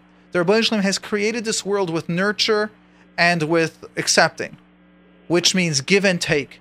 At the same time, that's one pocket. We need to be able to not give and take from anyone else. We need to be able to have within ourselves. This balance that we need to master is where many people get stuck. They're stuck in either always giving and taking, or they're only by themselves, and the secret is balance. So what we're working over here is the balance for you to be able to give it to yourself and not need it from others, but at the same time to be able to give and to receive from others. That sounds confusing, but does it make sense? It makes sense, but how can you get it if you don't have it? That's right. So that's why you're first giving it to yourself. For the next week, if you can follow up with the next call. How did it feel when you've said literally 80 times today, I love myself, I approve myself, I'm excellent, I'm good, just the way I am. I'm fantastic. Okay, just say I'll that. do so. Call up next week and you will see that step. Then I've got the next step which we will help you out with. And if you're even brave enough to do it after you've done it 3-4 days and you're starting to feel comfortable and your brain isn't knocking you down saying, no, you're really stupid, you know it's not working, you're not really smart, you really don't care for yourself, you really don't like yourself. Once that starts calming down, you go, I love myself. Yeah, you know something, I am good. I'm pretty talented. I forgave myself in the past. I should be doing it fine. I can see myself doing it. And then what? Good. And then do that, then do it in front of a mirror. Okay. And you know what? Try it now. Say it on air and tell me what are the thoughts. Say it, I love myself. I really love myself. I think I'm an amazing person who went through so much and took care of herself and takes care of her children and goes through a difficult time with so much bravery. I really, really love myself. I think I'm excellent. Good. Stop there. What are the thoughts that are popping in your mind as you're saying that? Is it yes, it's true, or nah, you're just faking it? No, I really believe in myself. Good. So then the next step is for you to go to the mirror and do that, and then I'll give you now, Ray, the next step. The next step is just write 10 strengths that you have. So let's say you said you're able to separate, so you can write down you're able to make changes when needed, no matter how painful they are. I wouldn't put in the word painful, but you're able to do changes. You're someone that is self-aware. You're aware of what needs to happen. You're someone that is responsible. You're taking care of your kids. You're someone that is taking care of yourself. That is in itself a positive. Have 10 traits and now say those about 5 to 10 times a day, also in front of a mirror if you can. Very powerful when you look at yourself and you're saying it with confidence. Okay. That is a major step for self-care. And if you can just do once from now by next week, just a 1-hour walk or somewhere away. If it's quiet time, it cannot be... I go every day. Okay. Without a cell phone? But I'm actually with J-Root Radio. What? With J-Root Radio? I appreciate J-Root Radio, and I don't want them to lose any listeners because of this, but for this 1 hour, no radio. I want you to start having time with yourself. I want you to be with your brain. No radio and no cell. Okay. Okay? It could even be a half hour. Not going to stores with no shopping list on your task list while you're doing it. Just nothing. Just start feeling yourself. Okay. And share with us next week. Please call up with the feedback. Thank you, Toby. Thank you. Appreciate it. Thank you so much. My pleasure. All right. We are now going to Sarah on line 3. Sarah, you're on the air with Mordechai. And the next we've got Mati and Aaron. So both of you guys, hold on. I know you're holding a while. We're going to get to you right after. Sarah, you're on the air with Mordechai. For those of you tuning in now for the first time, you're listening to your host, Mordechai Winberger, LCSW. That's Mordechai Winberger, licensed clinical social worker. We want to thank, as always, amazing Harav Nissen for having and taking care of everything that's happening over here on jrootradio.com. We would like to thank Aaron for everything he's doing, taking care of the phones, the technical stuff. For those of you that see what it's like, you can watch us live on the Lakewood Scoop and on yeshivaworld.com. So we want to thank you for taking care of all that stuff. Also, just for the caller that we had Nechama about the child at Nebuch is on a ventilator, our listeners just sent in a text to tell me that where I mentioned that friend of mine that takes children that are not physically well, that need ventilators and need things like that for Shabbos, the family can have a break. The organization is called Bein Ish Ubein Achav. Bein Ish Ubein Achav. So Echav, I spelled it with a U, but it could be Ben Echav, whatever it is. Look it up. Try to find it. Try contacting, look in the organizations, and get in touch with them and take time for yourselves. There are unbelievable organizations, Mika Amcha Yisrael, that were out there to help for anything and everything. There is an organization that one person has started.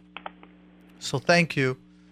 Thank you for that information to our listener in the 718 area code, at least based on the text that you sent it from. Sarah, you're on the air with Mordechai. Hi, thank you so much for taking my call. My pleasure and honor. Okay, I'm trying to help somebody work through a feeling of disgust for another family member. I'm having a hard time understanding it because it's an extended family member that lives a very non-religious lifestyle, and has said, a lot of very disgusting things over their lifetime. And this other sibling is having a tremendous issue with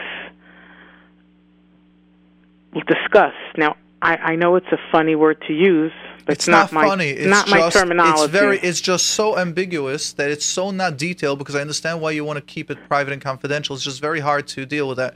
You're helping someone that's discussed about someone that went off the derech. Okay, no, okay, I'm sorry. It's just 3 sisters, okay? Okay. Okay? All 3 are close, but it's not all 3 are close together. Okay. So it's still too ambiguous. Let's go sister A, sister B, sister C. I think in very grounded technical terms. Okay, so I'm B. Okay, sister A is what? Sister A is from, sister C is not. Okay, so sister B, you're sister B that you can understand.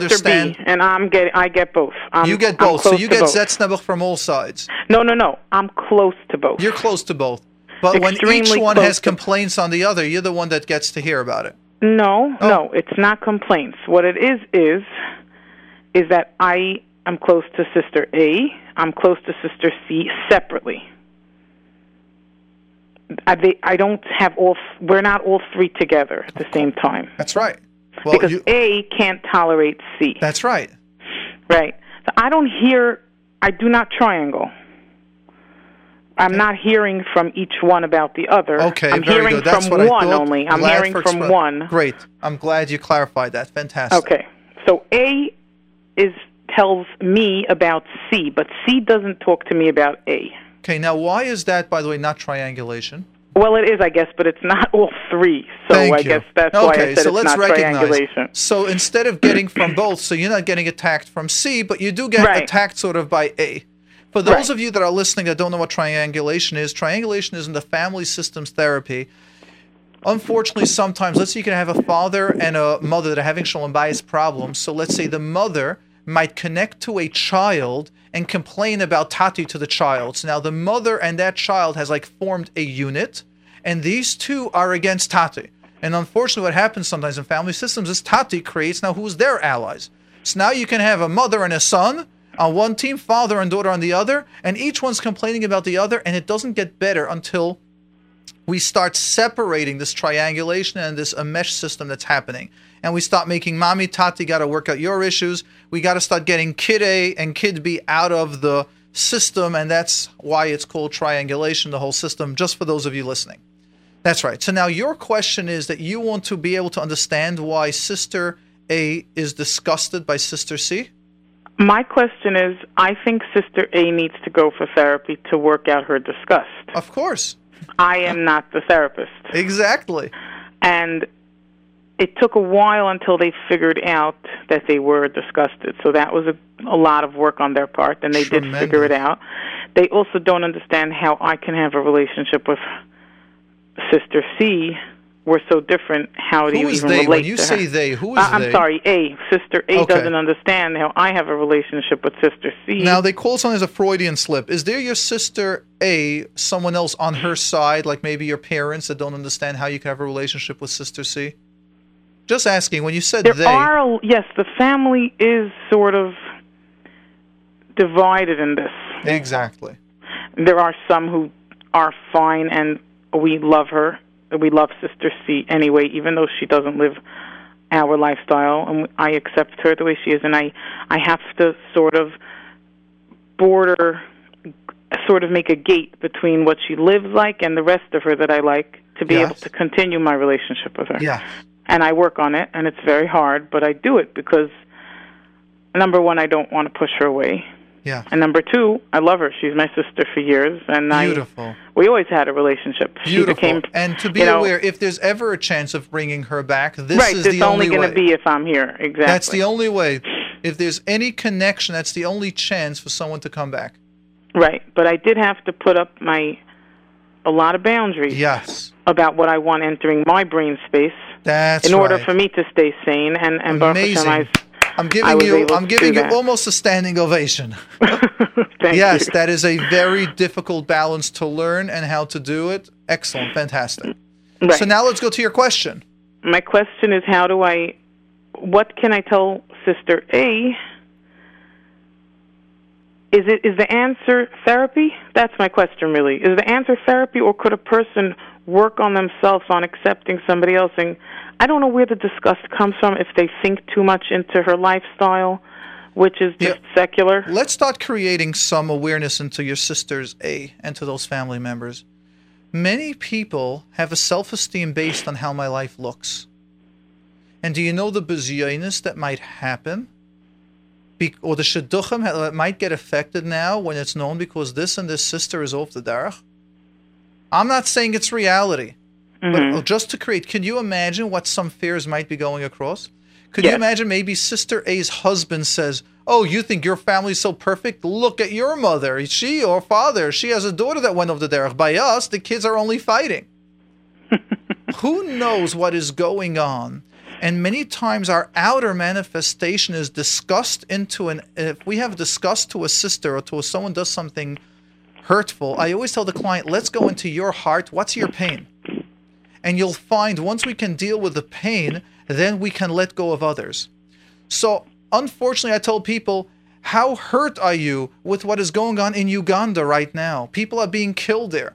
Hundreds of thousands of children are without food. There's no bathrooms. I just read in India, 60% or 40% of the country doesn't have bathrooms. How much does that affect you? Yet 3 boys in Eretz Yisrael are kidnapped. How much does that affect you? Right, because when it's close to home. That's right. When someone has a sister, a family member that's off the derech or going through a painful situation, everyone gets triggered. There might be guilt and blame going on in your sister. Maybe I should have helped her. Maybe I did something once that caused her to go off. It might not even be rational, but those are some of the steps that we identify in therapy. What's going on within yourself? And it could be minute, and it could even be not true, but if your feelings feel that way, you're going to react according to that step. So there might be a lot of forgiveness needing to happen, and when you do that, that's forgiveness in who? In herself? Both. In Sister A. She might need to forgive herself. She might need to forgive her sister for breaking her glass tower. There might be other pains coming along. Well, that's very interesting. Yeah. For breaking her glass tower. I like that one. You think that might I don't know, but it's a phrase I can give her to chew over. Yes. And let's understand, whenever someone does something and it disgusts us, that means it's personal. And the type of therapy that I'm a very big believer, it's called Rogerian therapy, it's called client-centered theory, and that's really Aleph Beis in Yiddishkeit, especially in the Chassidish Sfarim, Yav Rabbi Melech, Reb Zisha, it's all over brought down that anything you see that happens is a message for you.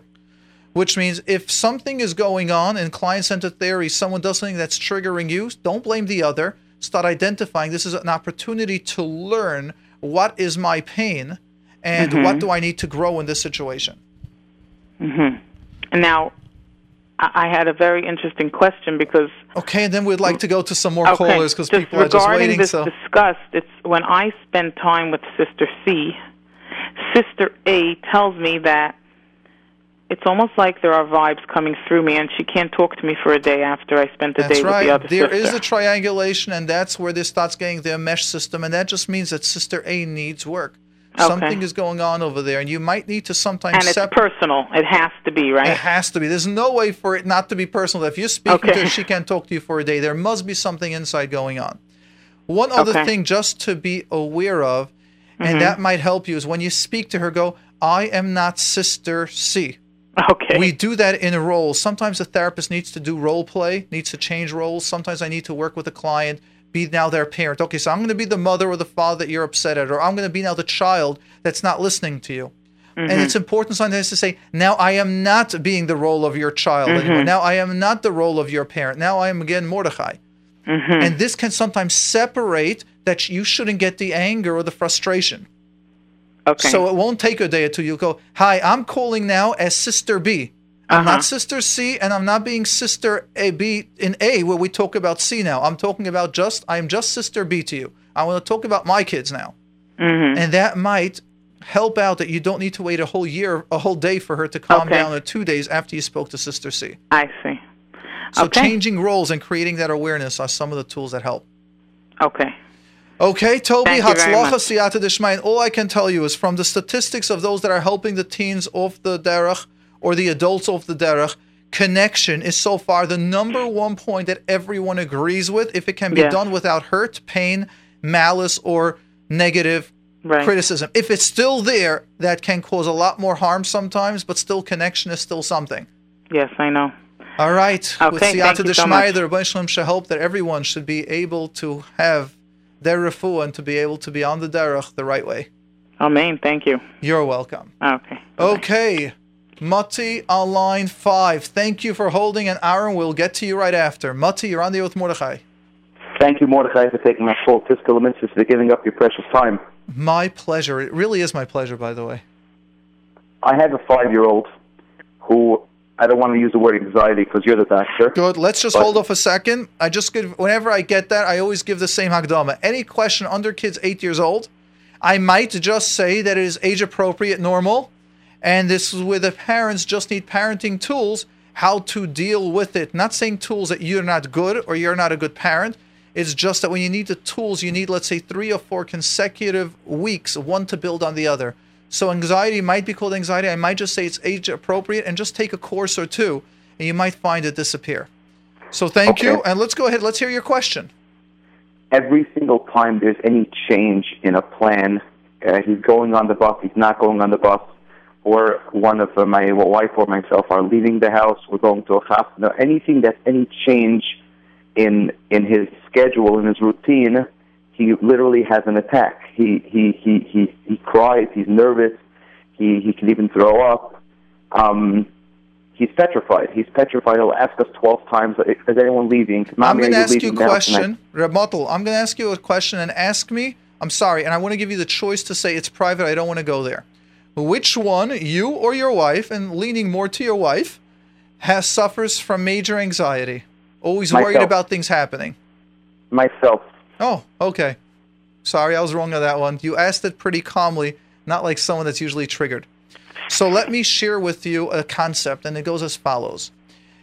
Information from our logic brain does not get transferred to another person without verbalizing it. That means if I am a surgeon and I want to teach the next surgeon next doctor how to become a surgeon, I need to verbally explain it. They need to have hands-on training how to get that.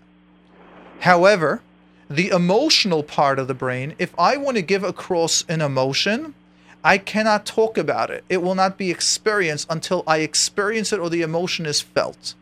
That means I remember many times I would go to my Rebbe, to Rosh Yeshiva of Pam Zatzal, in his house. The last 3-4 years of his life, he was suffering and recovering from Yena Machla. So he wasn't well enough to go to yeshiva to give the 2.5-hour share twice a week. We would go to his house, which was 2 blocks away. Walking through that door, there was just peacefulness. And I'm not saying it, everyone says it. There was just a menucha to that house, and that's the energy that he had. Besides of being Gadol Ador, there was just a peacefulness that when people come with the greatest problems, you just felt calm. Emotions are felt. Anxiety is felt. And I've just seen that one of the research, I was just reviewing different research studies, and one of the sites had one of the top 10 research studies that were conducted in 2013 is about how emotions are conducted, can be passed on to another. So if I am very nervous and I'm yelling, chances are everyone in the room, if you're going to start seeing the brain waves, it will be that nervous. So therefore, let's understand, when I get many times questions about children with anxiety, I tell the parents, go for help. Learn to work on your anxiety because feelings are felt. So you can use the words, be calm, what are you worried about? But the feeling is what will go over. So feelings are transferable, logic needs to be given over. Okay. So the minute you will start getting relaxed and assured, you will find that your son is just comfortable, especially at the young ages. So now, I could recommend that you send him to play therapy or to someone to do emotional for his anxiety, but I don't want to call it a waste, but being if you still have the anxiety, it's going to be recreating your stressful situation. It's interesting is my anxiety comes out in a total different area than this. That's right. You're going to find that anxieties do not have to be the same, but the wavelengths will be the same. Mm-hmm. So I am a very, very big proponent of if their children have anxiety and a parent has it, work on it. And it's amazing how you hear from parents, and that's also what happens in a lot of parenting classes. The minute the parent gets the tools how to deal with the kid, they say the kid automatically stopped testing me even without me changing, even without me implementing it. And they go, why? And to me, it's so simple. The minute you're confident you have the tools, the kid feels automatically, I'm not going to test this person. How many times, and children are very attuned to feelings, how many times do we see in class a teacher walks in the first day and everyone knows this guy we're not messing with? You heard the teacher say, everyone sit down, with that tone or whatever, and without saying, they don't get tested 80% of what other teachers got tested. Feelings can be transferable. Here. A pleasure, and thank you. Can I ask you one more question? Let's see. Yes, go ahead. You mentioned before to this woman about her feelings and how this whole muscle with the cup and it gets overflowed, yes, and how you have to be full. How would you give this same advice to a teacher or a Rebbe? Of course, got to take care of yourself. When you're tired, when you're exhausted, you don't have shalom bayis, you're having 3 kids that you don't know how you're going to deal with in class, you're overwhelmed. How are you going to teach the rest of the class? If you can take a night away, if you can take a course in class management, if you can maybe deal with that kid, have the parents take care of the kid, if you can deal with whatever personal issues are going on at home, relax. If you're suffering, let's say, from anxiety, and you can take care of your anxiety now, you'll be very relaxed in class, and it will affect the class the same way. I know in Eretz Yisrael, because I have a cousin that's a teacher in Eretz Yisrael and a Rebbe, and of their part of the curriculum is a Rebbe and a teacher take about a week course, and they get paid for that during that time.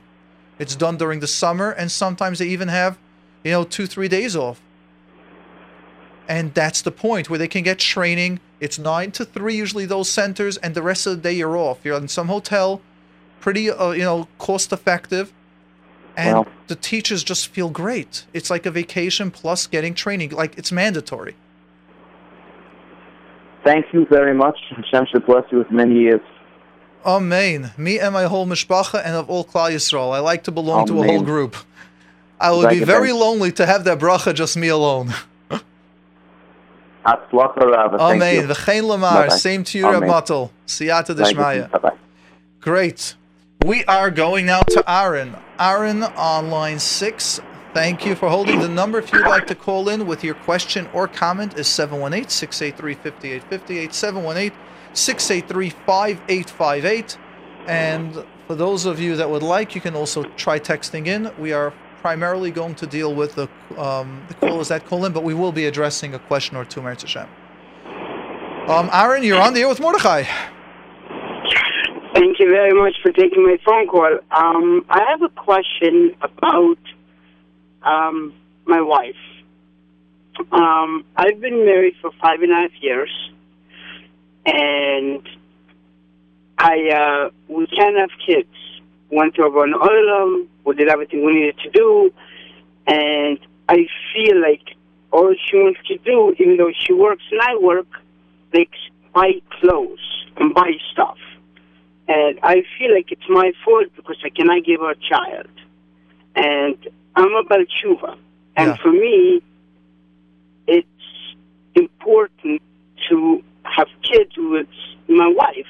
And we're very happy, but like a lot of times, she is very, very emotional, and I don't know what to do. Okay. Let's take a step back, Reb Aaron. Do you know of the organization called A Time? Yes, we're actually going on a Shabbaton next week with A Time. So I know that A Time deals with this. I know they have therapists and volunteers that you can speak to, and this is the most common issue that there is, which means if the Rabbeinu Shloim has told certain parents, I'm not, as of now, based on what's going on, that it's not possible to have children. The Rabbeinu Shloim does that sometimes for whatever idea he has. There are emotions on the guilt, if it's from the husband or the wife, whatever it should be. And this is normal issues, and they have those that deal with it. They have those that are professional, and to help you out with that. It's a normal guilt to feel, and you might want to try to overcompensate by letting her shop. It's normal, unfortunately, if the wife feels that, and then to feel guilty and to try to please the husband more. Let's understand that it's something that's very workable, and I don't want to go more into it in detail because we have a lot of teenagers listening, and I don't want to do too much more than that. All I want you to know is You are 100% normal. The guilt is normal. The feelings are normal. And just speak to the therapist, speak to their volunteers, because I know for a fact that one of their forums, I know that was recently going on in A-Time, where that was an entire discussion going on over there. Okay, Aaron? You're not alone, and the Rebbeinu Shalom should send you everything that is needed. That, of course, we know the Rebbeinu Shalom is able to. One of the great brachas that we see from the Imohos that the Medrash brings down is that the Rebbeinu Shalom made it that they shouldn't be able to have children, and the Rebbeinu Shalom b'Atzmai could change that, and he has changed that in the past, and he can do it right now. With the Emunah and B'tachon, we need to do ours. We need to do everything as well, our hishtadlus. But keep on going. Go to A-Time, discuss it over there. There are forums for husbands, forums for women, forums for both together. Everything is done over there with Das Torah. And as a Baal Tshuva, as a human being, everyone wants to be able to have something, do that. And you might even need to deal with your own guilt to yourself, that the Rebbeinu Shalom has held you back from having something that you want so much. So contact A-Time, find some of their volunteers that they have, some of the professionals that they have. They're really a fantastic organization. You've mentioned some of the greatest organizations, Bona Olam, A-Time, RCCS, so many fantastic, or Chai Lifeline. I can just go through the list of them that are really amazing. Okay, Aaron? Can I ask you one more question? Let's see, and is it more, I don't know how to say more teenage appropriate, but is it along the question that you've had? No, it's a whole different question. Okay, sure. I have a problem with myself where I have a very special Harush that I learn every night with, and he's a great person, but I feel like sometimes he overdoes it, and I feel like when he learns with me, I know he wants me to do my best and everything because I'm a tshuva. But at the same time, I feel like my head is not in the right place because even though I'm learning Tzitz Shulchan Aruch, I'm almost done making a siyum on it. Wow! But it's a very, very big thing. 5.5 years learning it, and Baruch Hashem.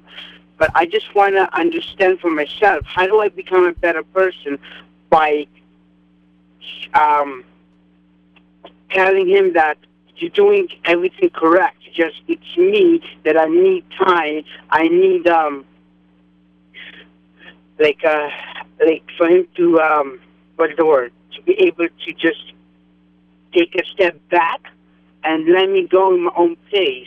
That I be able to understand what I'm doing. I think you've said it so eloquently and so clearly right now, just the way you've done it. Just tell that to him. It was so clear. Okay. Thank you. Thank you. Thank you. My pleasure. And Siyata Deshmaya and the Rebbeinu Shalom Shemetz Hashem send you Banim B'nei Banim Oiskim B'Torah B'Mitzvos, and the Rebbeinu Shalom should send you everything that you need, healthy and gesund. Amen. And fantastic Shalom Bayis as well. Amen. Thank you. Bye-bye. Be well. Okay.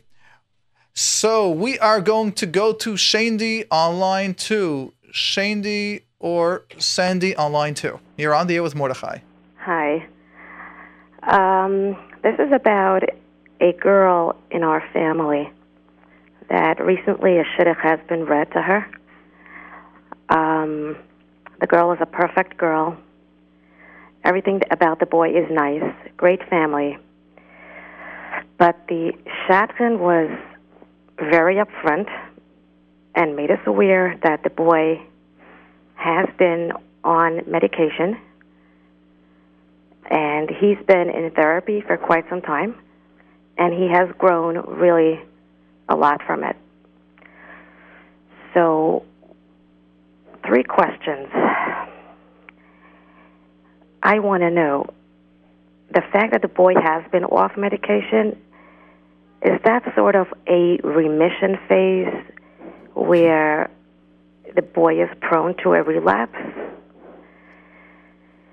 Question number B is it offensive on the girl's part to request medical records, like a release for medical records? Yes. And C B, what is your, do you see any concern with this matter? Like, what's your opinion about this whole thing? Okay, so I'm actually writing it down. This way I can remember it. So I'm just writing for step 1, what's my thought about medication? 2, permission for release. Hold on, this pen isn't working. Okay. And what was the third one? If there is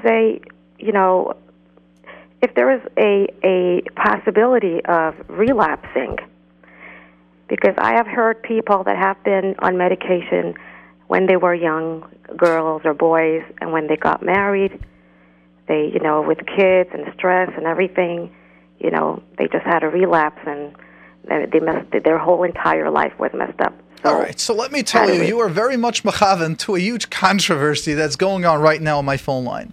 I've got daily questions and answers that I respond to, and I've gotten a question this week of someone asking very similar question, that they are in shidduchim, they're being read a top boy from a top family. And I'll share with you my response, and then I'll share with you some of the letters I've gotten for, pro, and con, and then we'll also take it to the next level again, to the third level. So for those of you that are interested just hearing my phone line of some of the questions that people have asked, the number is 718-298-2011, 718-298-2011, and it's section 6 for the questions and answers section. Now, let me share with you what I've responded. And it goes as follows. I don't know why, and I'm not going into why, but the Rabbi Shalom has made this generation a weaker generation emotionally. What does that mean? That means that, unfortunately, our grandparents, or those grandparents that are still alive, or our parents that are a generation older than me, that have gone through the Holocaust, have been walked in the street, have been shot in the street, have been ridiculed in the street, have been refused to be permitted to enter stores, has had every country in the world turn them down, even this great, amazing country that we live in now, America, but they've only accepted X amount of visas. So we've been denied on every level, and these people were able to recreate a world, a Yiddish movement, a Jewish renaissance that we have today. That's unheard of. No one in their wildest dreams would believe 70, 80 years later that we are going to look like this, ever. In fact, the first children that people gave birth, that the Rebbeinu Shalom sent right after the war, one of the famous sayings of Holocaust survivors, or even the war survivors, was an common Hitler.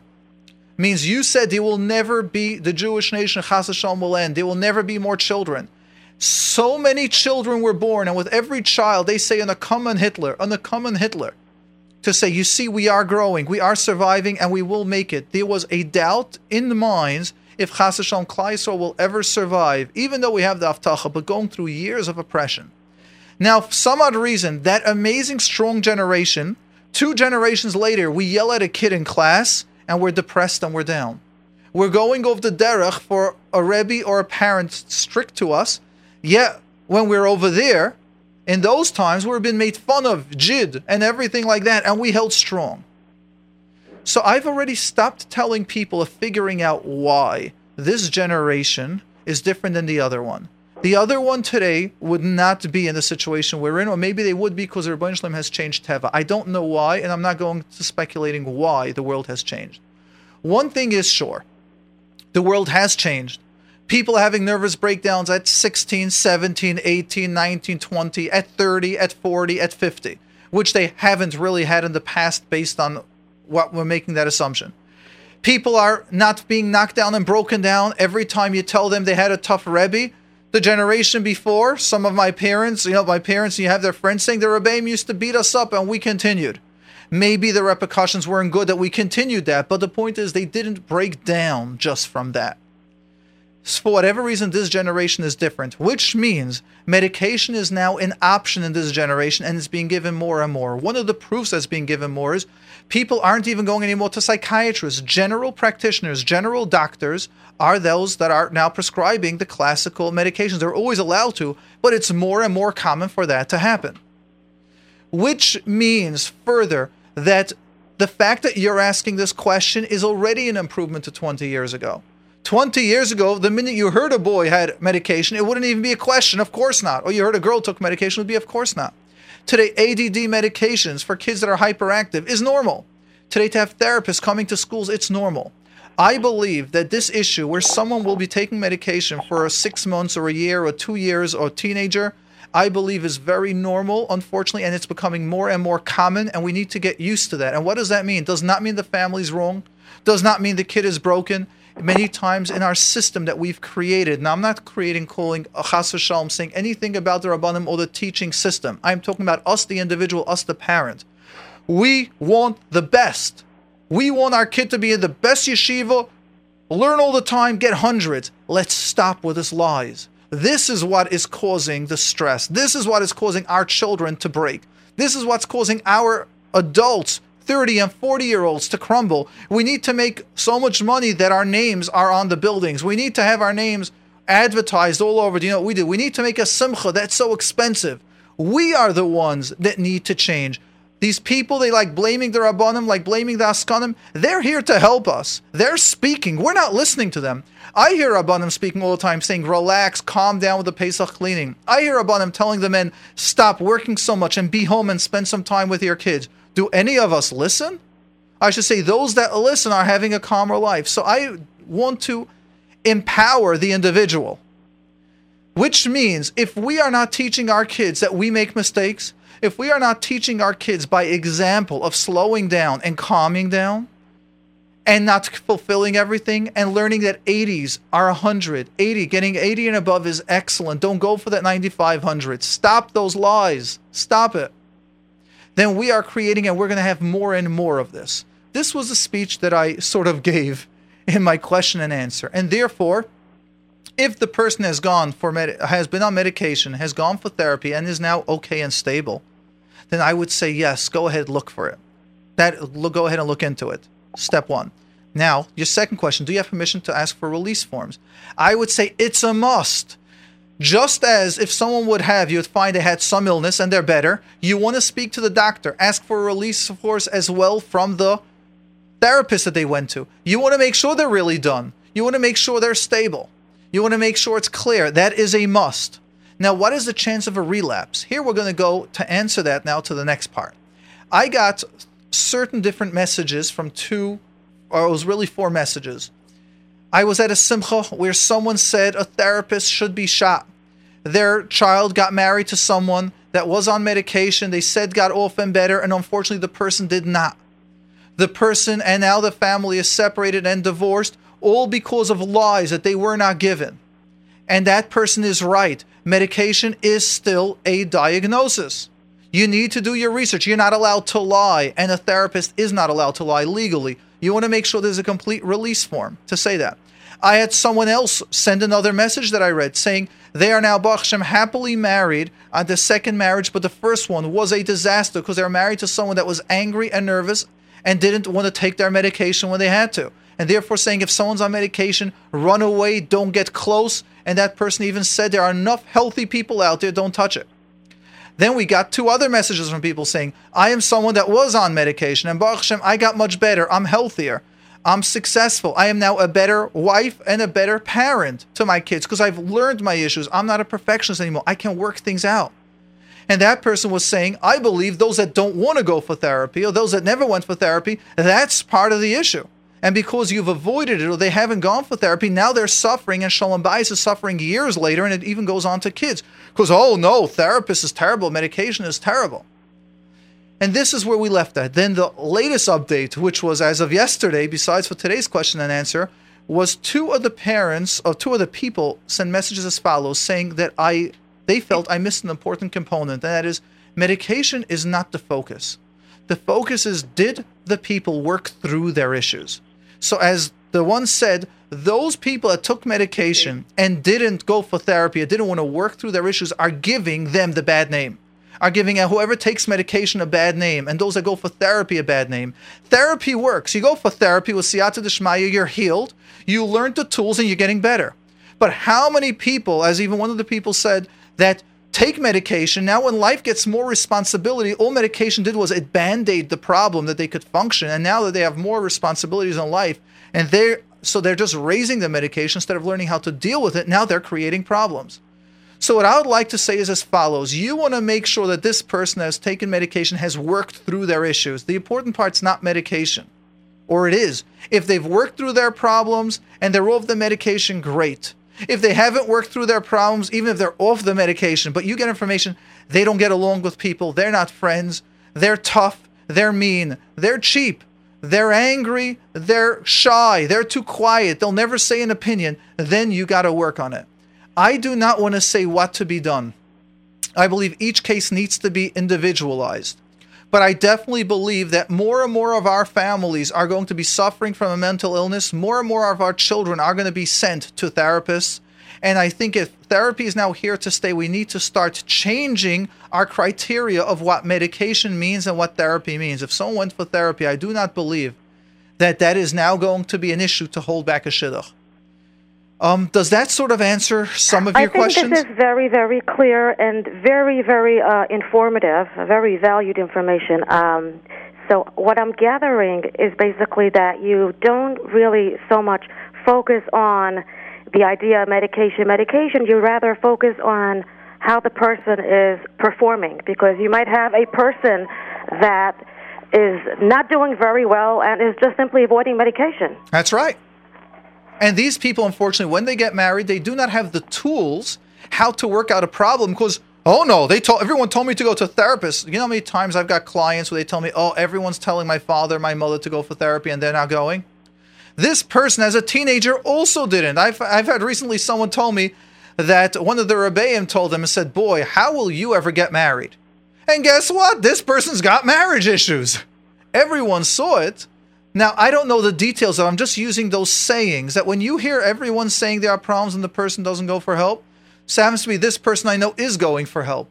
And this person has looked for help, but the therapists weren't helping. But the concepts, we all see the issues. So the concept is basically no one is exempt because you never know where life can really bring a person to. And we never know who might need that medication. So that's we really right. cannot focus Let's on not judge because it might just be chas v'shalom, our husband, our wives, our children, our parents. There might be a trauma. There might be some stress. There might be some business collapsing. And today's days of the Rabbi Shalom has given us that opportunity where medication just helps. The stigma is changing. We are changing.